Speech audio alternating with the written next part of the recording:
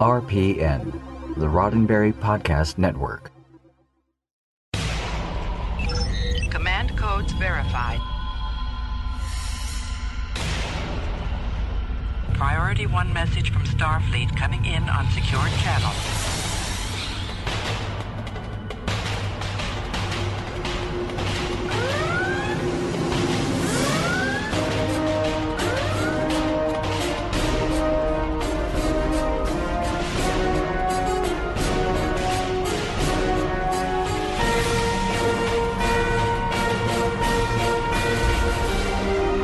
Welcome to Priority 1. And now your hosts.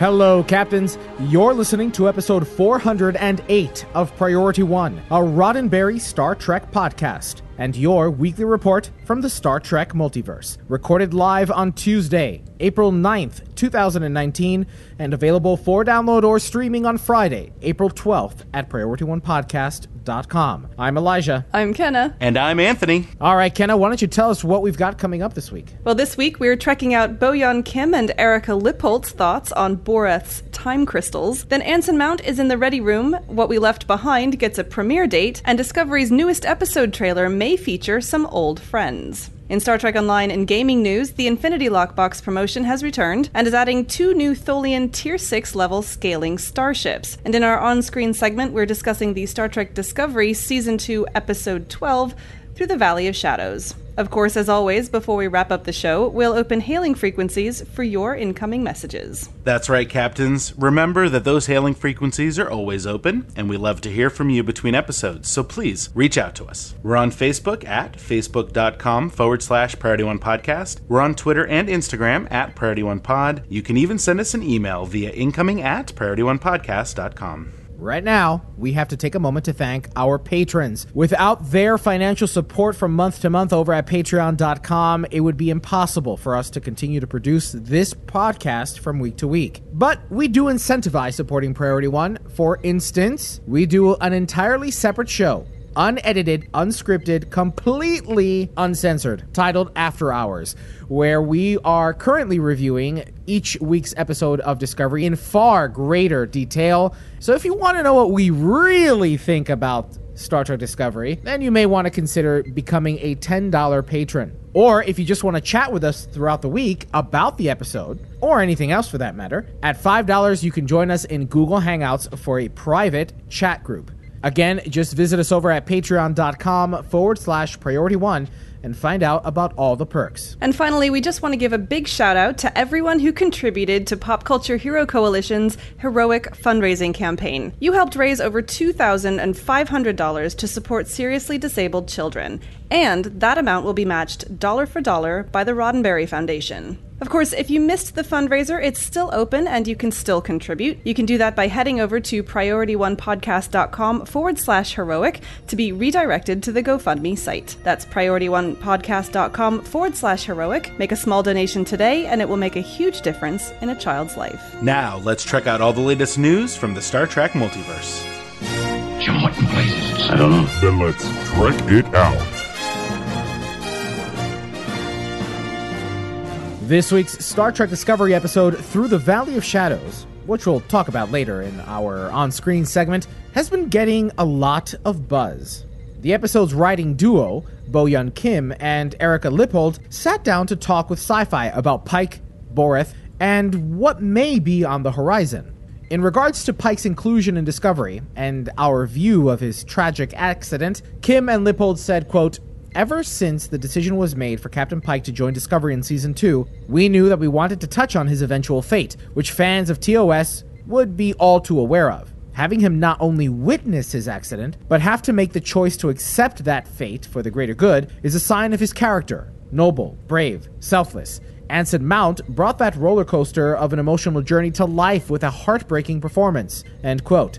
The planet on which Pike faces his unfortunate future is Boreth. If that sounds familiar, it's because it's where L'Rell and Tyler hid their infant son, and where Worf went on a spiritual journey in the Next Generation episode Rightful Heir. Quote, "Boreth has always been carefully established as a sacred place for the Klingons, and that's not something we wanted to muck up. Instead, we wanted to expand on existing canon and the functionality of Boreth by introducing a hidden sect of monks who have dedicated their lives to guarding the time crystals. We love the notion that this otherwise fierce warrior race has learned to not mess with something as dangerous and volatile as time. End quote. Kim and Lippold wouldn't go more into time crystals, saying it would, quote, be spoiling the final episodes, end quote. Check out the show notes for a link to the article. This is difficult for me to respond to because there's so much in here that I just don't like about the episodes. We'll find out more about that in On Screen. I do like the fact that they were careful to not contradict any existing canon. And I kind of respect the fact that they were aware of other times that we've seen Boreth in the past and opted to kind of fit in with what we already know. Thematically, it's kind of similar to what we've seen before, and also, I guess it is plausible that we haven't heard of it before. So I respect the writers for doing that. I have my own opinions on whether they should have or not, but this was a nice little piece of exposition from them about how everything fits in. I do appreciate how they are walking that fine line of balancing existing canon with new storytelling, and I appreciate that they're going back and looking at what has come before and where they can fit certain things in to tell the story that they're trying to tell. I think in a lot of ways it has worked for this season and for the first season, and I just hope that they don't step over that line in the future. Anson Mount also had some things to say about what happened in Through the Valley of Shadows. Sitting down for a video chat with Naomi Kyle on The Ready Room, Mount talked about Pike's character, his accident, and more. Of Pike's choice to take the time crystal and its future, Mount said, well, first of all, having a good handle on canon myself, I think, I was very appreciative of how the writers handled it. It was so smart. Primarily because I think it turns Pike's third act that we already know about and have established, it makes it more of a triumph than a tragedy. Mm-hmm. You know, by making it an active choice on his part. I learned a lot about the character when I read that. On Vina, and more specifically their meeting in Pike's Ready Room in Light and Shadows, Mount said, we get to see them reminded of what it was that they had and had to give up, and I think it warms the heart to think that longing remains, and so the reunion is in the gestalt of our storytelling about Star Trek canon is all the warmer as well. Mount also mentioned his feelings on taking over the role in this previously unexplored area of Pike's history. I really dig it because it's second act Pike. Mm-hmm. We know first act Pike, and we know third act Pike, and we just didn't know anything about second act Pike. So I felt a lot of freedom in that to come in and make this version or this period of Pike my own. For a link to the video, check out the show notes. I watched this Ready Room, and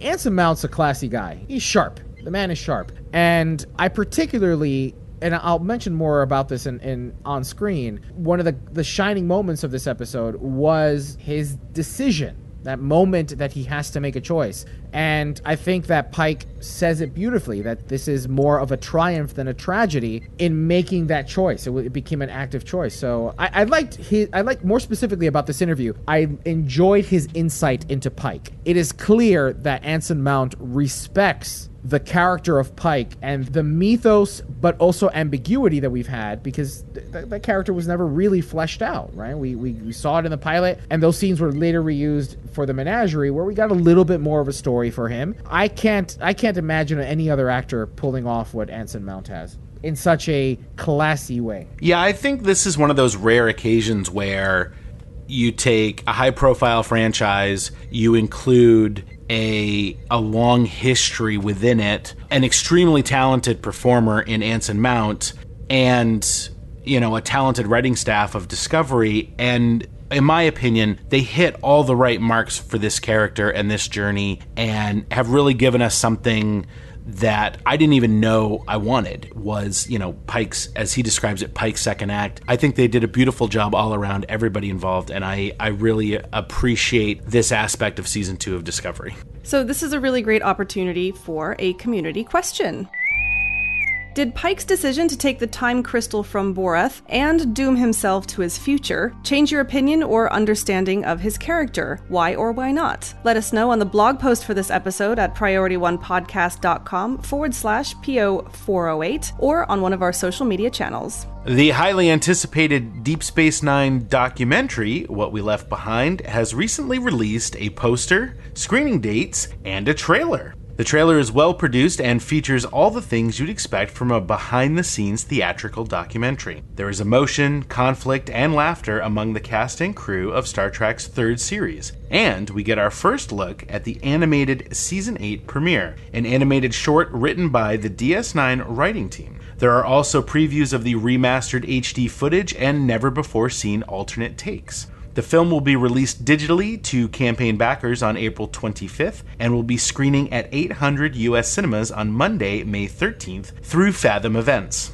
News about DVD Blu-ray release is expected soon. Check out our link in the show notes for the trailer. I am really excited about this.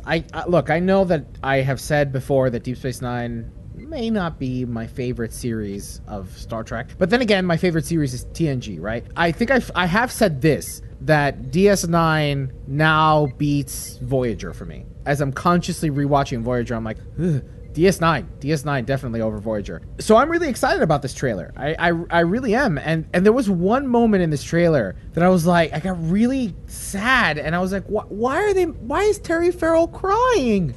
I want to know who did that, and they should be punished. Whoever made her cry. So I'm really excited about it. I've set the date for that night, and yeah, it's a Monday. I think it's a Monday night, Monday the 13th, May 13th. I was gonna say, if you have not been to one of these Fathom events, they're really good. These are the guys that did the distribution for Star Trek II: The Wrath of Khan when they re-released it in cinemas, and they tend to do these one-off things. They also do, I think they're the ones that do the Studio Ghibli Fest. They do one-off. The season finale of TNG. Yeah, they do sort of one-off events. I went and had a look before we recorded this episode, and tickets are not available yet, but on their website, the event is up, and it tells you about the event, and you can sign up to be notified when tickets go on sale. So if you're at all interested in it, go to fathomevents.com and look up What We Left Behind, and you can sign up for a reminder there. And lastly, if you're one that doesn't like previews for the next episode of something like Star Trek Discovery, you may want to fast forward a couple of minutes,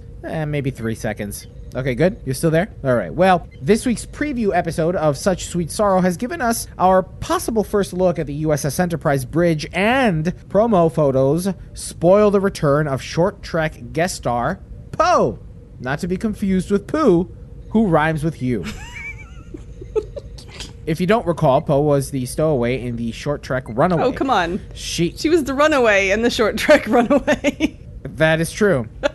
She was presented as an angsty teen with a penchant for sweets, but turned out to be the queen of her planet, Zahia, and had developed a way to recrystallize dilithium. For a look at the Enterprise bridge, as well as other photos and preview videos, check out our link in the show notes. Is anybody figuring out how this is going to end yet? Because I'm pretty sure it's pretty obvious now how Discovery is going to end. What's funny is no, I haven't figured it out, which I feel kind of dumb admitting, because it's a hobby and a pastime of mine to try and figure it out. I think there's some strong indications based on previous short treks and attempts at plans within the last few episodes that I think there's a pretty strong indication of how at least this season might end. And several friends of mine have presented me with theories that I didn't think of and have blown my mind. Well, Captains, that's it for this week's Trek It Out. Now let's find out what happened in the world of Star Trek gaming. Computer status report. Status. Incoming message. I'm only in the mood for good news today. The Infinity Lockbox is returning this week, and it brings with it 2 new Tier 6 level scaling starships. The Tholian Jorogumo carrier and the Tholian Iktomi starship, both of which are updated designs to existing Tier 5 Tholian ships. The Jorogumo carrier is based on the Recluse design, and along with the Tholian Meshweaver pets, will come with the Universal Console Enhanced Tetrion Grid. When activated, this console creates a grid of Tetrion energy between you, your pets, and nearby allies to increase outgoing weapon damage. The Tholian Iktomi comes with the enhanced Tholian Web Universal Console, which will create an energy web around your target, capturing it, and eventually crushing it. Included with these ships is a new Tholian hull skin available for all Tholian ships. Yeah, these Tholian ships look really cool. And I'm not a big fan of Tholian ships in the game, but man, they did a really great job on the designs for these ships. One thing to note is those Tholian Mesh Weaver pets that the carrier comes with are only the second carrier pet to have attack pattern beta as an ability on the pet. And that's a lot of debuffing. The other one was the pets from the Styx Mirror Universe ship. And it was a big to-do when those came out, and now we've gotten another set of those. So these are definitely going to be something to look for. And if you're a fan of Tholian ships at all, those pets are a great one to have. And you can only get them if you have either this ship or the Styx ship. And to get this lockbox promotion started, captains can get bonus Zen this weekend when adding Zen to their accounts. You're also going to want to purchase some keys to open those Infinity lockboxes. And since you've already charged up that Zen, take advantage of 50% off keys and ring bundles. When purchasing 20 master keys, you'll also receive an ultimate tech upgrade. Both of these promotions last until Monday, April 15th. I don't ever remember them running both a Zen and a key bonus at the same time. This is brand new. Yeah, I was actually just going to say, this is a pretty big deal. I mean, they're really kicking this Infinity Lockbox promotion off right this time. In the past, I think they've maybe separated them by a weekend, doing a Zen charge bonus on one weekend and then a key sale on the next. But man, to do everything, they're dropping the Infinity Lockbox again, which is easily the most popular lockbox there is, because it gives you access to previous Tier 6 ships that are very popular, and they're giving us a Zen charge bonus and master keys all at the same time. I mean, this is fantastic. If anybody has any tax return money left over, this might be a good weekend. Yeah, this is interesting, and I'm sure that there are some naysayers out there saying that this is some sort of stretch to get people back into the game. But on the flip side, I think this is actually a better marketing approach, because I am certainly more likely to not only buy the Zen during the sale, but also take advantage of keys. I usually will do one at a time. When there's a Zen sale, I'll spend money, my hard-earned cash on Zen. Then when there's a key sale, I'll spend my money on the key sale. Now I'm going to spend that money in one lump sum, which, at the end of the day is money in their pockets no matter what. What I am curious though is the exchange and how this is going to affect the exchange. Because one awesome way of getting energy credits to make purchases for some items or whatnot is to sell keys when they are at their peak value. So I wonder how this is going to affect the exchange. My assumption would be that since we're having a Zen charge weekend and a key sale, there's going to be a lot of people purchasing those to resell on the exchange. But at the same time, there's going to be a lot of people purchasing those keys to open the Infinity Lockbox because it is so popular. So it could just be a wash. One other thing to note is, and I believe this is moving forward from now on, they are making the current lockboxes available for free in the Dilithium store. In addition to that, they are also making a bundle of 20 available for free in the C store.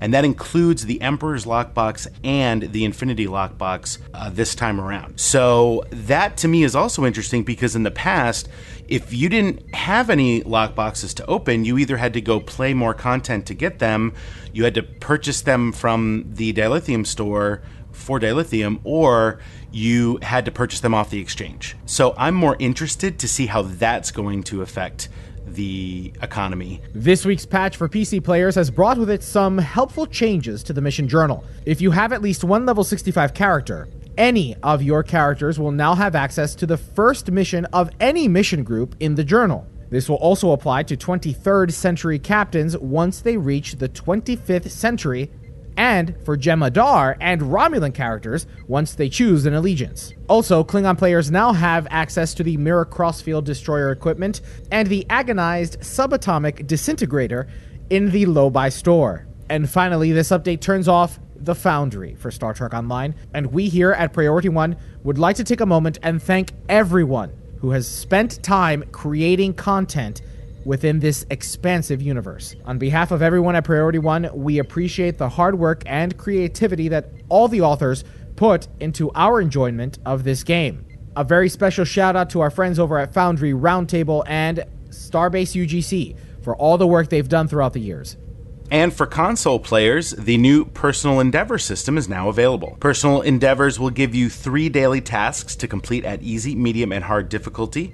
And completing these tasks, along with the Universal Endeavor, will reward you with experience that can give you perk points towards account-wide stat bonuses. Completing Personal Endeavors will also grant you additional rewards that will be randomly generated, including energy credits, dilithium ore, crafting materials, reputation and fleet marks, and captain specialization points. Also included in this update are the high-level enemy damage balances, updated cutscenes to the Romulan Arc, and engine parts of several ships now have the proper animation for warping. Links to both sets of patch notes can be found in the show notes. Now, let's talk about some events that you can take advantage of in Star Trek Online this weekend. Until Monday, April 15th, captains on PC can queue up for the Borg Red Alert. Players level 50 and up can earn 35 marks of their choice upon each run, and there is no cooldown for this queue. Over on console, players can take advantage of an upgrade weekend. Tech upgrades will grant double the amount of technology points when applied.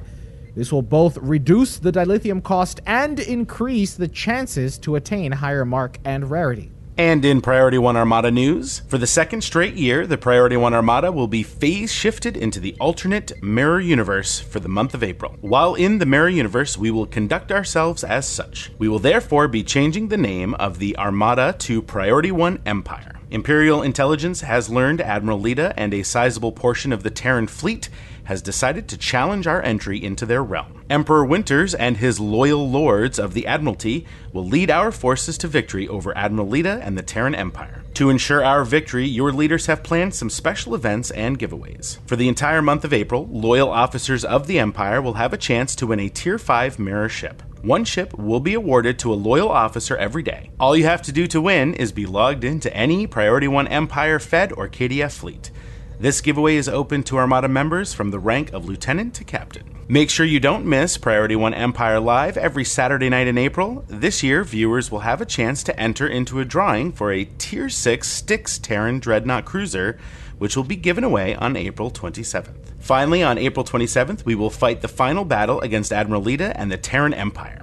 Visit our Twitch channel at twitch.tv/Priority One. We would like to thank all of the following members who donated all of the prizes to make this event possible. Captain Shadeslayer, Vice Admiral Bulls, Vice Admiral Nikki, Vice Admiral Mark, Vice Admiral Panzer, Admiral Hunter, Admiral James, Admiral Rikers, and finally Admiral Cat. For more information about Empire Month, visit our website at www.PriorityOneArmada.com. Long live the Priority One Empire. That's it for this week in gaming news. Now, let's see what's on screen in the latest episode of Star Trek Discovery. Computer, set Star Trek Discovery Season 2, Episode 12, Through the Valley of Shadows, on screen. On screen. A fourth red burst has been discovered, and the newest signal is located over Boreth, the home of the Klingon monastery, and Voq and L'Rell's child. Beckoned by Tyler, Klingon Chancellor L'Rell meets Discovery over Boreth. In a meeting aboard Discovery, the Chancellor explains to Captain Pike and Ash Tyler that the planet's monastery isn't just a place of worship. Its monks protect the native time crystals. L'Rell forbids an eager Tyler from beaming down to the surface. His presence and proof that he and their child still live could threaten L'Rell's chancellorship and send the Empire into a tailspin. When Pike offers to go instead, L'Rell tells him that he will be no safer. The Chancellor has no sway over the monks, and no Klingon has ever taken a crystal from the monastery without great sacrifice. The crystal is the key to their preventing Control's access to the sphere data, so Pike goes anyway. On the planet, Pike meets a white Klingon, Tenavik, a timekeeper. Tenavik reiterates L'Rell's warning of great sacrifice, but a desperate Pike asks for the opportunity to prove himself worthy, and it is granted. On their way to the Crystal Vault, Tenavik tells Pike that he was once without name, as his father was. Tenavik is L'Rell and Tyler's son. Timey-wimey stuff happens, but upon reaching the vault, Tenavik leads Pike to a crystal, and again warns him that madness may be his price. Pike proceeds. He is instantly transported to the future, the moment he sacrifices himself to save the cadets. Pike is trapped on the J-class vessel, cadets are screaming, and the captain is being burned by delta ray radiation. Another flash, and Pike is in a corridor. There is a whirring sound, and out of the darkness comes a man in a mechanized chair. Burn scars cover his face. Pike's face. He lets out a terrified scream and is back in the vault. Tenavik tells Pike that he still has a chance to avoid what he has seen. He only needs to walk away without the crystal. A shaken Pike takes a moment to steel himself and accepts the time crystal, and the fate it brings with it. Meanwhile, Burnham learns that one of Section 31's ships has broken protocol, missing a scheduled check-in by 10 minutes. With Saru's permission, she and Spock take a shuttle to investigate. Coming out of warp, the shuttle encounters frozen bodies floating in space. It's a control thing. But there is one survivor, Lieutenant Cameron Gant, the Shenzo's former tactical officer. Gant explains that Control had taken over the ship and killed the crew. Gant had only enough time to save himself. Spock and Burnham decided that they need to investigate the Section 31 vessel, and they take a reluctant Gant with them. The AI had control of the ship, and begins warping to a point just outside Federation space. The trio come up with a plan to set up a dummy startup that will trap Control and allow the party to reclaim the ship. Spock heads off to the control room, while Gant and Burnham begin work on the bridge. Gant regales his joining Section 31, but soon tips his hand, revealing that he is Control reanimated. Michael was lured here by Control. She will be reanimated and used to access the sphere data. Spock learns of Gant's infection and heads up to help Michael. Michael almost gets a needle full of nanites to the eyeball. It's also a control thing. Spock gets his arm broken, and nanites in Gant's body nearly get to Michael, until Spock magnetizes the whole plating, rendering the nanites useless. Back on Discovery, Pike tells Tyler and L'Rell about their son, Tenavik. The captain delivers the insignia of the Torchbearer back to Tyler, explaining that it helped their son on his journey. He was where he needed to be. On the bridge, Michael explains that Control is no longer limited to ships or Leland, and it has a plan. Then the crew is shocked to find at least 30 Section 31 vessels on an intercept course. Out of time, Michael suggests that their only option is to destroy Discovery. Pike reluctantly agrees and sends a Priority 1 message to the Enterprise. They will be evacuating the ship. The end. All right, let's talk about some touchstones here. Anthony. Well, obviously time crystals, have been a pretty major thing in the last few episodes. First introduced in the Harry Mudd episode, Magic to Make the Sanest Man Go Mad. Which leads me to think the monks aren't doing a very good job at keeping those time crystals protected, are they? It's funny, I mentioned this earlier. I honestly thought the term time crystal came from a TOS episode and did some pretty heavy research into that, only to find out that they were in fact introduced in Discovery, which I was quite surprised because it sounds very 60s sci-fi-ish, Also, the character of Tenavik brings back Kenneth Mitchell to play yet another Klingon, which is pretty cool, although I'm slightly disappointed he wasn't killed off in this episode. We've broken that streak. He had a perfect record going. He did. He was kind of like Spinal Tap's drummer, There's possibly a callback to the menagerie with Jet Reno's hangnail. There's a scene from the menagerie where, during Spock's acquisition of the Enterprise, we'll say, Dr. McCoy is misled to return to the Enterprise, and he tells Kirk that it's probably just a hangnail. Also, we see the D7 Klingon battlecruiser that was teased earlier in the season. This is the first time, isn't it? Yes, it's the first time, and boy, was she sexy. Yes, and we already know that this ship is going to be available in Star Trek Online fairly soon. They're just waiting to see if it does anything cool before the end of Season 2, so I'm looking forward to that. Also, obviously, the planet Borath. We mentioned earlier in the episode that this planet was seen in a TNG episode, Rightful Heir, so we're somewhat familiar with the monastery and the monks on that planet. Also, we see, Pike's incident that changes his appearance and injures him, that we saw in the aftermath during the episode The Menagerie. Also, I think Jet Reno has kind of become our pseudo Bones McCoy, because she says things like, in this episode, I'm an engineer, not a poet. And I think in pretty much every episode she's said I'm an engineer, not a something. So, Ken, I think you also mentioned one about possibly a nod to a famous quote. Yeah, so while Captain Pike is down on Boreth, Tenavik has a number of lines that sound super philosophical, and one of them talks about the present being a veil between anticipation and horror. And this is actually almost verbatim a quote from a Louis L'Amour novel, and the novel is called The Walking Drum. And now Louis L'Amour is famous for American westerns. This was actually not an American western. This was an adventure of a guy traveling through Europe in the 12th century. But the full quote, the character's name is Kerbuchard, I think is how you pronounce it. Somebody asks him, "Can you see the future, Kerbuchard?" And he said, "Who would wish to? Our lives hold a veil between anticipation and horror. Anticipation is the carrot suspended before the jackass to keep him moving forward. Horror is what he would see if he took his eyes off the carrot." So this that little quote is just it's like a direct nod to that fuller quote.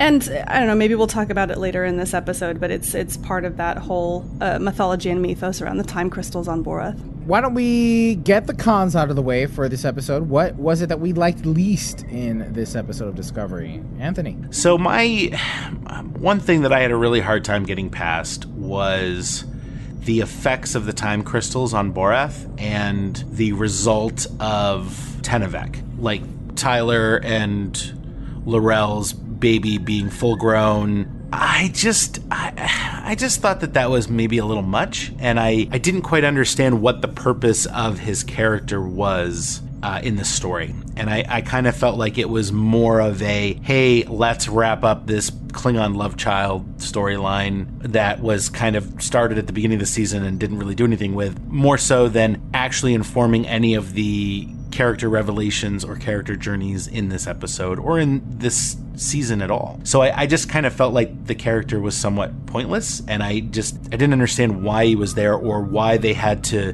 go to the extent of having the time crystals create this time anomaly at the monastery that we then never see any effects of in any other accounts on Boreth. That's interesting that you mentioned that, actually, because you're right that the first, when we heard about the Klingon love child, was way back in, was it season 2? It was very early on, and definitely in the older era of the production staff, before that whole production switchover. So I do wonder if there might have been an element of that going, oh crap, there's this like massive dangling plot point that we need to clear up pretty quick. Well, and the other thing too is I don't even know why they needed to clear it up. They could have just touched on it that he was still a baby there. They didn't need to grow him up. This is my con too, and Ken, I hope you don't mind if I'm going to jump in because it's going to spawn off what he has said, is that I am all about supporting the development of the Klingon culture, right? More often than not, the Klingon culture in Star Trek has been kind of a secondary player, right? It's always been about the Federation and the stories about the members of the Federation, particularly humans and Vulcans, right? We don't dive into Klingons until later on in TNG, and then back again in Deep Space Nine. We definitely don't talk about Klingons in Voyager, or very little at least. We get some backstory in Enterprise.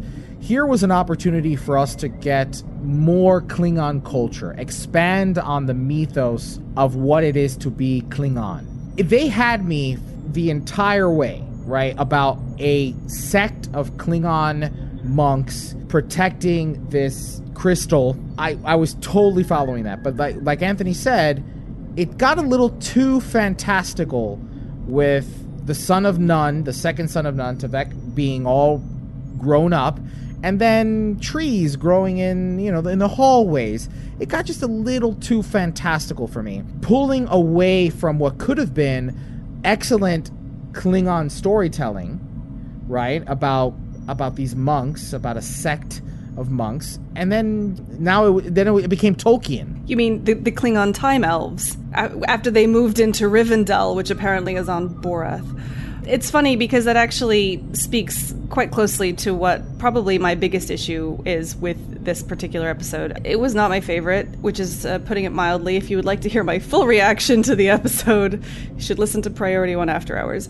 But I think, because I spent a lot of time sort of trying to pull myself out of it and try and identify exactly what it was that kind of turned me off. And I think that it comes down to the suspension of disbelief. And in this particular episode, they were asking a lot as a base for the audience. And generally speaking, I would consider myself to have a pretty easy suspension of disbelief. I tend to get into characters quite easily. But this has been actually an issue with me for the whole series of Discovery, that I haven't really kind of got inside Discovery. Whereas before we were more sci-fi adventure, and now with this episode in particular, it's more sci-fi fantasy. That's a really big hill for me to climb, and the story didn't take me with it. You know, the something about the combination of the visual style and the story and the mythology that just didn't hit the right notes for me. And then I started to get very disappointed because this is a serialized story, and this is a very key episode. It's hard not to drag down the whole series because I couldn't get over this one hump with my suspension of disbelief. All right, so what did we like about it? So I have to say that this is probably one of my favorite episodes of this season. The pacing was pretty consistent. The story moved forward. We had a few moments where it came to a halt, and I do have to admit it was with the Culber, Stamets, Jet Reno thing. Although Tig Notaro is a gem, and I just wish that she was being used more. I wish that she was more of a main character in moving the plot forward than how she's been used thus far. But again, one of my favorite episodes this season. Of particular note was, again, Anson Mount's performance on this particular episode. And that sequence. Fantasy aside, because I completely agree with you, and now that you say it and put it into words, it pulled me away when it started to become science fantasy than science fiction adventure. I'm not a fan of fantasy. I'm not a fan of the Tolkien universes. I just don't lean on that direction. So that put me out on this episode. But the sequence when Pike sees his future was, for me, yet another moment to say, wow, I would serve under Christopher Pike. This is a leader that I would serve under. The moment that there's one particular moment, he lets go of the crystal and he falls back, and he does a weird little thing where he does like an old MGM black and white dramatic back of the hand to the mouth, gasp. But he did it because I don't know if this was a direction thing or what, but he did it so that then he could he can lay his hand on the badge. And the moment he lays his hand on the comm badge, it's his totem. It becomes his totem. It grounds him, and it reminds him that he is a Starfleet officer. And when he started doing that mantra that we've heard even Captain Picard, a similar mantra that we've heard even Captain Picard say when he's being tortured by the Cardassians, Picard, number, alpha, da-da-da-da-da, right? These are things that I would assume a trained soldier ingrains in them. God forbid they're captured or in a position like this. It serves as a reminder of what their duty is. And I think that Anson Mount puts it best himself in that Ready Room interview, that this is not a moment of tragedy for him, but in fact a moment of triumph. Whether or not he accepts the fact that this is his future, he holds to his totem, he repeats this mantra, and he makes a decision despite himself. I thought it was a very powerful moment, and when it comes to the acts of Christopher Pike, his first act, his second act, his third act, first and third we already know, this was a powerful moment for his second act, and I want more. I don't, you know what? I don't want Spock's story. I want Christopher Pike's story. So kudos to Anson Mount for that phenomenal performance. So I gotta confess that the moment with Pike and viewing his fate in the time crystal, it absolutely did not do it for me. And I go into some of the reasons why, again, in our after hours discussion. It's a little bit convoluted for here, but suffice to say that scene did not have an impact on me the way that it has to a number of other people. I can step away from it and look at it, though, kind of objectively and appreciate that for a lot of people who are viewing this episode, that moment was incredibly emotional and impactful for them. And, you know, regardless of my personal experience with it, I can appreciate that having a series and a franchise that is able to touch on those moments and have an emotional impact on its viewers is really important for prolonging and securing the longevity of a franchise like Star Trek. So it didn't quite hit it for me, but I'm grateful that moment was there and that it's there for other people to enjoy.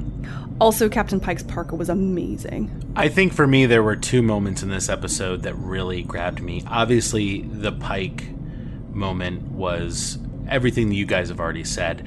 The other moment for me was actually the scene in sickbay with Jet Reno and Culber. And there was just something about that scene that seemed very TOS to me and almost harkened back as early as The Cage in one of the first scenes where Dr. Boyce is talking to Captain Pike in his quarters. And they're just kind of talking about like life and stuff, and it reminds me that scene and dialogue is just as much a part of Star Trek as the technobabble, as, you know, these canon moments. And I just really appreciated that there was this sort of poignant element to it of just two characters talking about their lives and maybe learning a little bit about each other, maybe learning a little bit about themselves. And I think that may be a moment that some people might not remember from this episode, and I want to make sure that it's at least touched on a little bit. Well, that wraps up this week's On Screen. Next week, we'll be tackling Season 2, Episode 13 of Discovery, Such Sweet Sorrow, and we want to hear your thoughts. So send us what you thought of the episode, either via social media or via incoming at PriorityOnePodcast.com, and your comments could be part of the discussion next week. Now let's open hailing frequencies and see what's incoming. Message coming in, sir. Hailing frequencies. Open. See, we are getting to know each other. Captain's hailing frequencies are now open, and we're ready to receive all of your incoming messages. Episode 407's controversial community question was, do you want Discovery Season 2 to be a Borg origin story? And holy crap, did we get a lot of feedback on this one. Here we go. Thrusters on full. Shields up. From Patreon. It's more like it. Brace for impact, everybody. From Patreon, David S. says, please no. I know canon has already been smashed to pieces, but please no. If that is how this season ends, then this is almost as bad as how Season 1 ended. 2 reasons why. Number 1, Control wants to kill all sentient life, not assimilate it.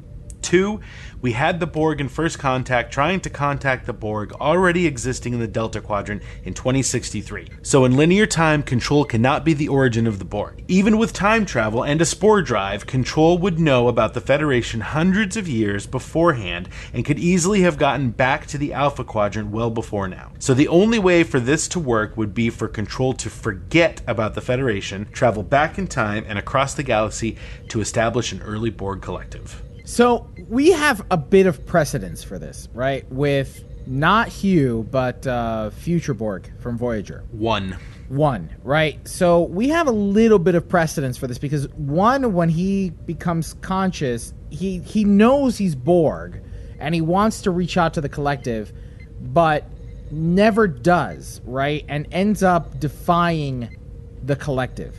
So there is precedence for Borg technology never being able to phone home and doing its own thing.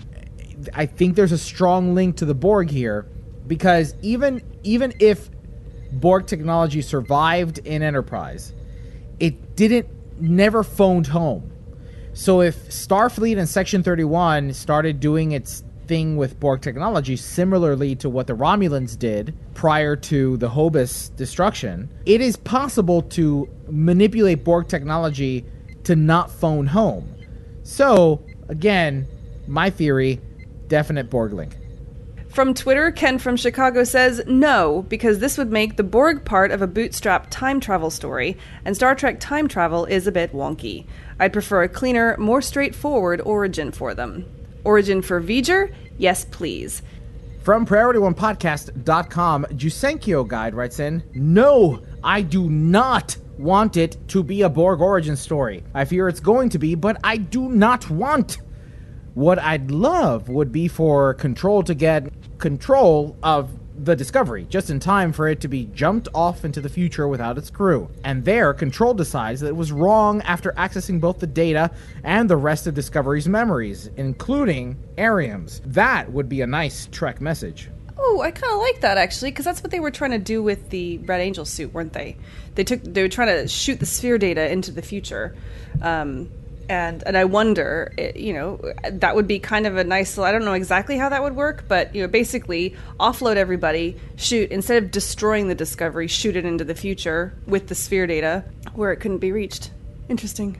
From Twitter, Andrew Tweederman writes, absolutely not. My preferred Borg origin story was Destiny, and I can accept V'ger on the outside, but tying Disco in it is too much.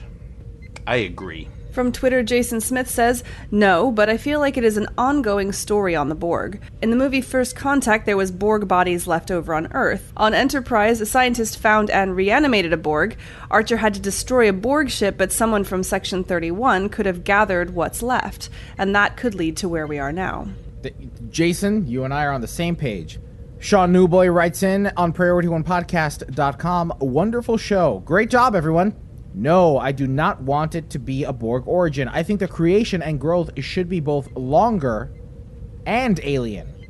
I don't want them to go from start to galactic threat in 100 years or so. Burnham rap for the win. That's a comment to our blooper reel that Kenna didn't listen to. Oh, no, I have to go back and listen. Okay. Awesome. Finally, this week, we took to Twitter for another hashtag Survey Sunday. This week, we asked, which USS Enterprise captain is your favorite? And out of 83 votes, 13% said Archer, hashtag really? 23% said Pike, hashtag I'd mutiny. 16% said Kirk, hashtag Kirk Foo's enough for you. And 48% said Picard, hashtag yak yakety yak yak yak. I'm actually quite surprised that Kirk got such a low vote and that Pike is second place. I think that shows the popularity of Pike in this season of Discovery. Well, that wraps up episode 408 of Priority One, a Roddenberry Star Trek podcast. For more great podcasts like Mission Log and Mission Log Live, Women at Warp, and The Trek Files, visit podcasts.roddenberry.com. Before we go, we have to take a moment to thank our patrons: Diana Gunther, Darnell Dwayne Ross, David Rutley, Joshua Selig, and Peter Archibald. We thank them for their ongoing financial contributions of Priority One Podcast, along with all of our other patrons. And here's this week's community question. Did Pike's decision to take the time crystal from Borath and doom himself to his future change your opinion or understanding of the character? Why or why not? Captains, you know we love hearing from you. So leave us a comment on our website at PriorityOnePodcast.com, on our Facebook page at Facebook.com/PriorityOnePodcast, or find us on Twitter and Instagram at PriorityOnePod. Don't miss a thing from the Star Trek multiverse. Catch our episodes every Friday by pointing your favorite podcast app to feeds.PriorityOnePodcast.com. You can even join in on the fun while we record our episodes live on Tuesday nights at around 11:30 p.m. Eastern Time on Facebook, Twitch, YouTube, and Twitter. Keep an eye on our social media channels for details. And if that wasn't enough, be sure to spend time with Admiral Winters and the Priority One Armada. Saturday nights, the Armada broadcasts live to review the latest Star Trek Online and Armada news, as well as spotlight some of the amazing members in our community. Each week, we team up with you, the viewers, to earn things like reputation marks and dilithium. With regular giveaways, there's something for all Star Trek Online players, new and old. Just follow us on our social media accounts for broadcast times. And if you'd like to join the Armada, visit PriorityOneArmada.com. This episode of Priority One Podcast is brought to you by our patrons through Patreon.com. Find out more and add your support at Patreon.com/Priority One. Even if you can't make a financial contribution, please help spread the word about the show and invite your fellow Trekkies. It's your support that keeps us going. Don't forget to tune in to Priority One Productions' Guard Frequency podcast at guardfrequency.com. Each episode, the Guard will take you inside the universe of your favorite space sims, including a tabletop adventure played out by your hosts. And Heroes Rise brings you up to date with the world of Dungeons & Dragons. Learn all about the latest publications, tools, tips, tricks, and traps in less time than it takes to skin a wyvern. Head over to heroesrisepodcast.com to discover their secrets. Thanks to our audio editors, including Brandon Parker, James Golding, Rand Hurl, Daniel Stevens, Winters, and Skiffy. Thanks to our producer, Jake Morgan, for assisting in the writing of our show and social media endeavors. Thanks to our graphic artist and web designer, Henry Pomper, with support from Jason Smith of the Priority One Armada. Thanks to the composer of our theme music, Chris Watts. Thanks to our syndication partners, Subspace Radio and Trek Radio. Most importantly, a big thanks to you, the Star Trek community, our listeners, because without your ongoing support, none of this would be possible. Enemy ship on sensors. Red alert. Shields up. Su, no! Engage!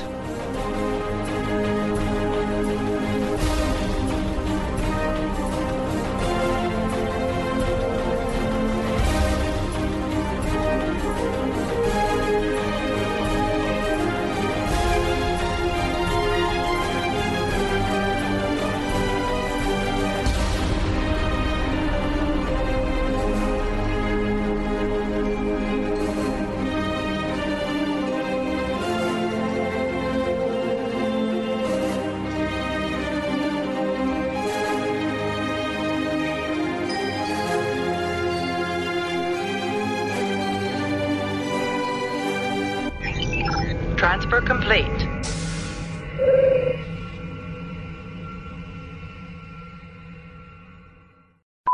If you have at least... I gotta scroll up. I'm looking down on it. That's the problem. I would have thought you'd be comfortable looking down on things by now. It's just you. The Agonizer subatomic disintegrator. That's all I kept thinking when you were saying that. More straightforward origin for them. Downward thumb. Origin for V'ger? Yes. Thumbs please, down? It's also called thumbs down? Thumbs down. Yeah. Thumbs in down? America, we call that a thumbs down. That's really weird. Downward thumb. Oh, he's making that about? Excuse me, he's making some gesture like a downward thumb. Oh my god. All right. Listen, because I can't wait to see what she thinks of this next one. The upward thumb.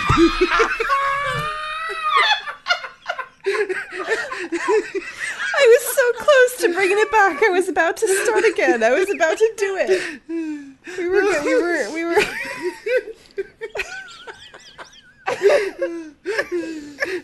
This is going to be great. The bloopers are going to be longer than this show. Oh, God. Podcast.roddenberry.com, the Roddenberry Podcast Network.